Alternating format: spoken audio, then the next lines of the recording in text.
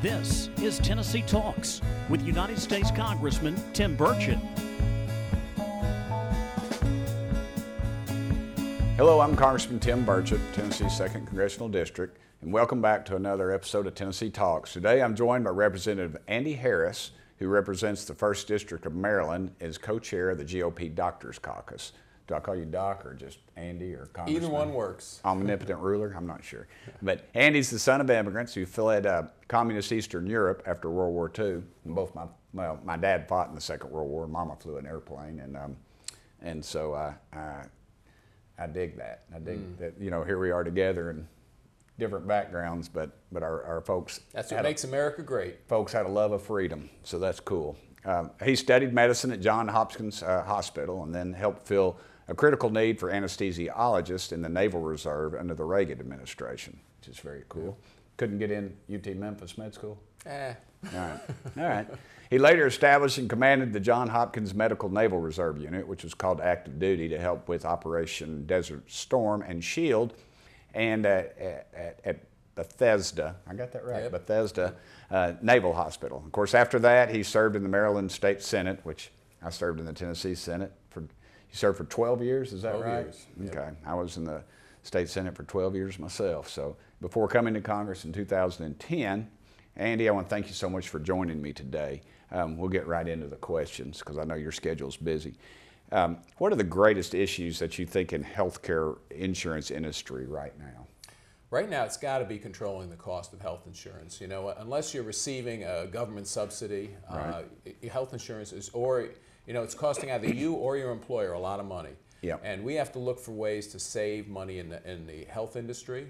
I think the easiest way is through competition. It works in every other part of our economy. But in healthcare, we don't have it. You know, Mr. Trump, to his credit, started it by saying, look, transparency, price transparency. Hospitals actually have to put on a website what they charge for something. What a novel idea. Someone has to put a price on a shelf. You buy a car, every little thing, air conditioning, yep. brakes. And there's an actual number next to it. And you know, and you know, that's the price. So if we did that in healthcare, I think we could bring down the cost. Yeah, I always tell people, if you think healthcare is expensive now, wait till it's free. Yep. And then they'll hide everything, and you're still going to pay for it just somewhere else. What are some of the obstacles that are preventing folks from getting affordable care they want from their preferred doctors? Well, the biggest thing is that the insurance companies, in order to save money, what they do is they limit the number of doctors who you can see on their plan. And they'll go and pretty aggressively negotiate with doctors. I think that they're going to be less able to do it now that we're having a physician shortage in the country, no question about it. Look, I just turned 65. You know, as people enter Medicare, they require more medical care. The number of doctors is not increasing that fast. But right now, it's the insurance companies being able to limit what they call their panels, the people who are on their plans. So I urge everyone, especially if you have an ongoing health problem, just make sure that the doctors you want to see are covered under your health plan. Yeah, I get those calls a lot where they get through something, they go, hey, we're not covered, what do you want us to do? And I say, well, it's too late now, you got to do it front end. Well, how's the GOP Doctors Caucus, how are y'all addressing some of these problems in the healthcare industry? I know we're in the minority, so it's kind of, people says, well, you need to work with the other side. I said, no, I don't. They hold all the cards. They're not wanting to work with us. No, what we're doing is we're getting ready for next year. We do believe that we're going to be in the majority next year. So we've spent, we're one of the only caucuses in Congress that meets every single week when we're in town. And you, like me, you probably belong to a lot of caucuses. They're paper caucuses. Yeah, my name's on here. We never even meet in person. We do meet. For instance, last week we met and we got a briefing on monkeypox from the CDC and from BARDA. And these are the two organizations in the U.S. government that are really at the forefront of dealing with what we hope is not the next pandemic, but certainly has potential to be that. So by learning, by being knowledgeable, and then going to our colleagues if they have questions.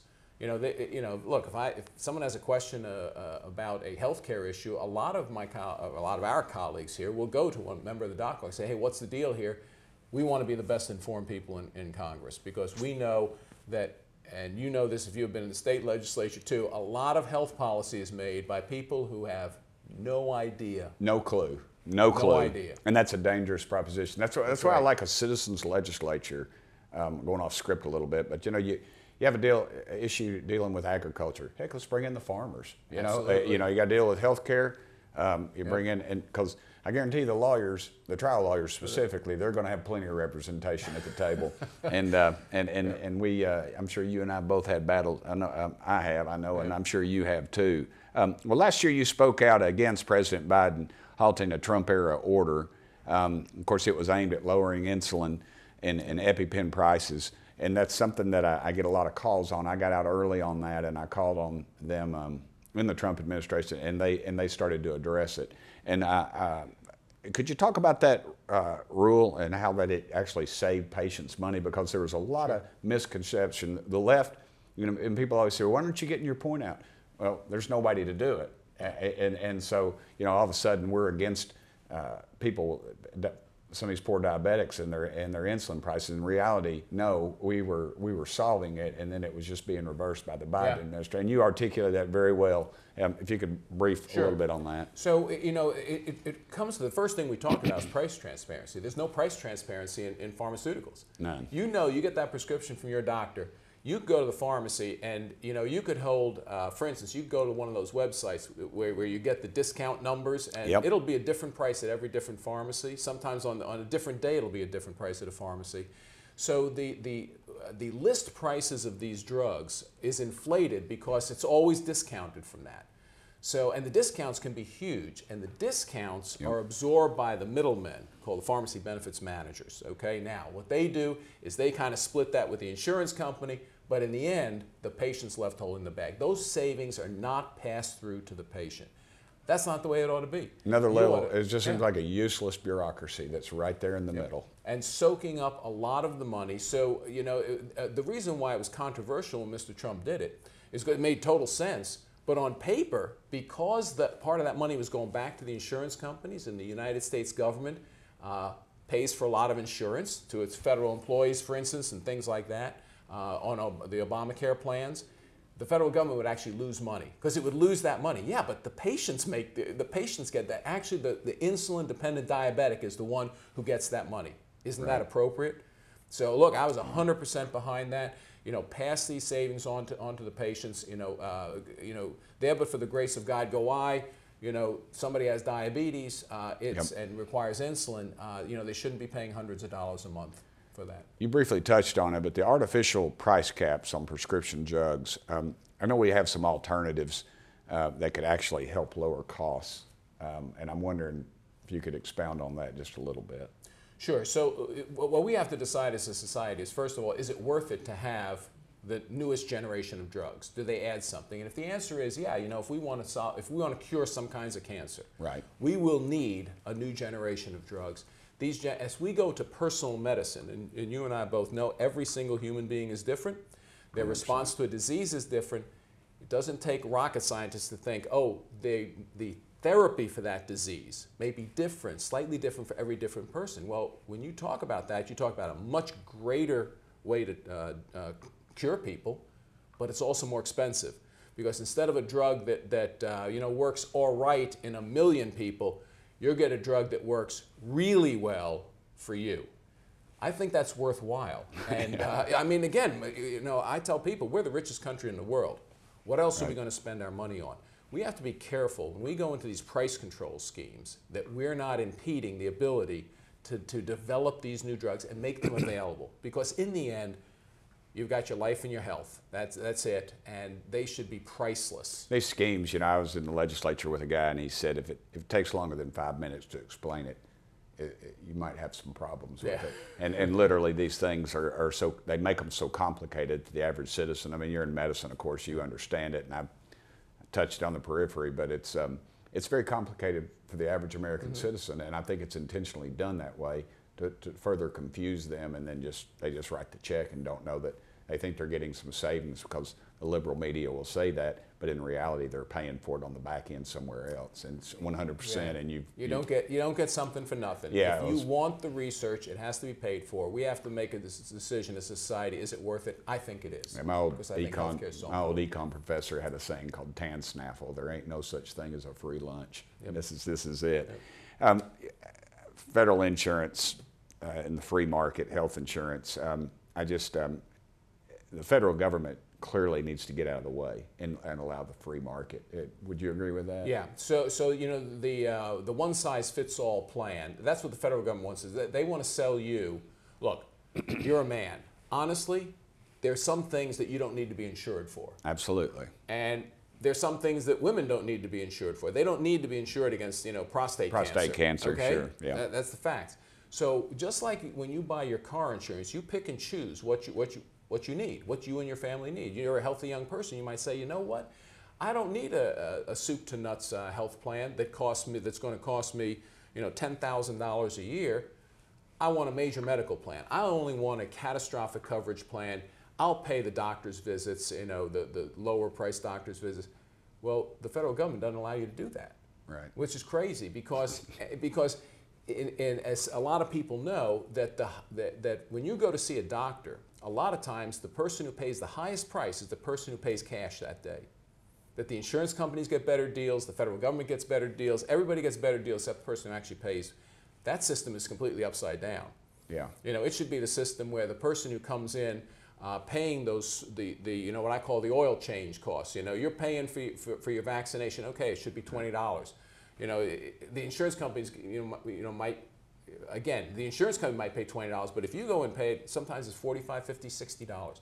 It makes no sense whatsoever. So we have to go back to where you just buy the product you need, and then again, you're young and healthy, you buy catastrophic coverage, but the oil changes you're paying for yourself. Yes, sir. Well, that makes, as we used to say, you've got no place in government. You're making way too much sense. Because that defeats the whole purpose of all of it. That's right. Well, we'll close this up. Andy, I want to thank you for joining me, but I always allow folks to ask me a question if you have anything. And this, it's all, as I like to say, it's all fair. You can get it off the internet. You can ask me anything. So ask you anything at all, huh? Anything, and I'll defer to you probably if it's too complicated. Who's going to win the Super Bowl this year? Next question. I've been boycotting pro sports for quite some time. I remember about 5 years ago I boycotted and I bought a Triumph motorcycle. I went all the way out to the woods somewhere and the cell phone service wouldn't even work, but I didn't miss anything. I can't tell you even played in the Super Bowl. We're not much better than the Romans at this point, I'm afraid. Anyway, hey, thank you, Doc. I appreciate you for joining me today, and you and the folks at the GOP Doctors Caucus. You've got real world experience dealing with these things, and I'm looking forward to you all at the table. They always say you're either at the table or you're on the menu. And currently we're on the menu. We are. And the sick people, and that's what we deal primarily in my office with is constituent service, and that's at the top, whether it's with our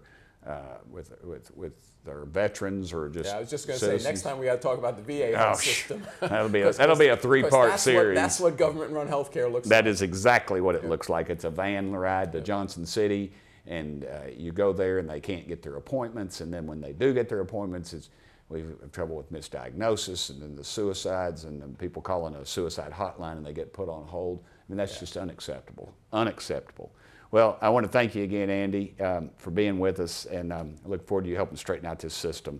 I know it'll take us a little longer, but we're going to get there, brother. Yeah. I'm full faith in you. And I'm Congressman Tim Burchett, and I want to thank everybody again for joining us for this episode of Tennessee Talks, and thank you all for sending me here.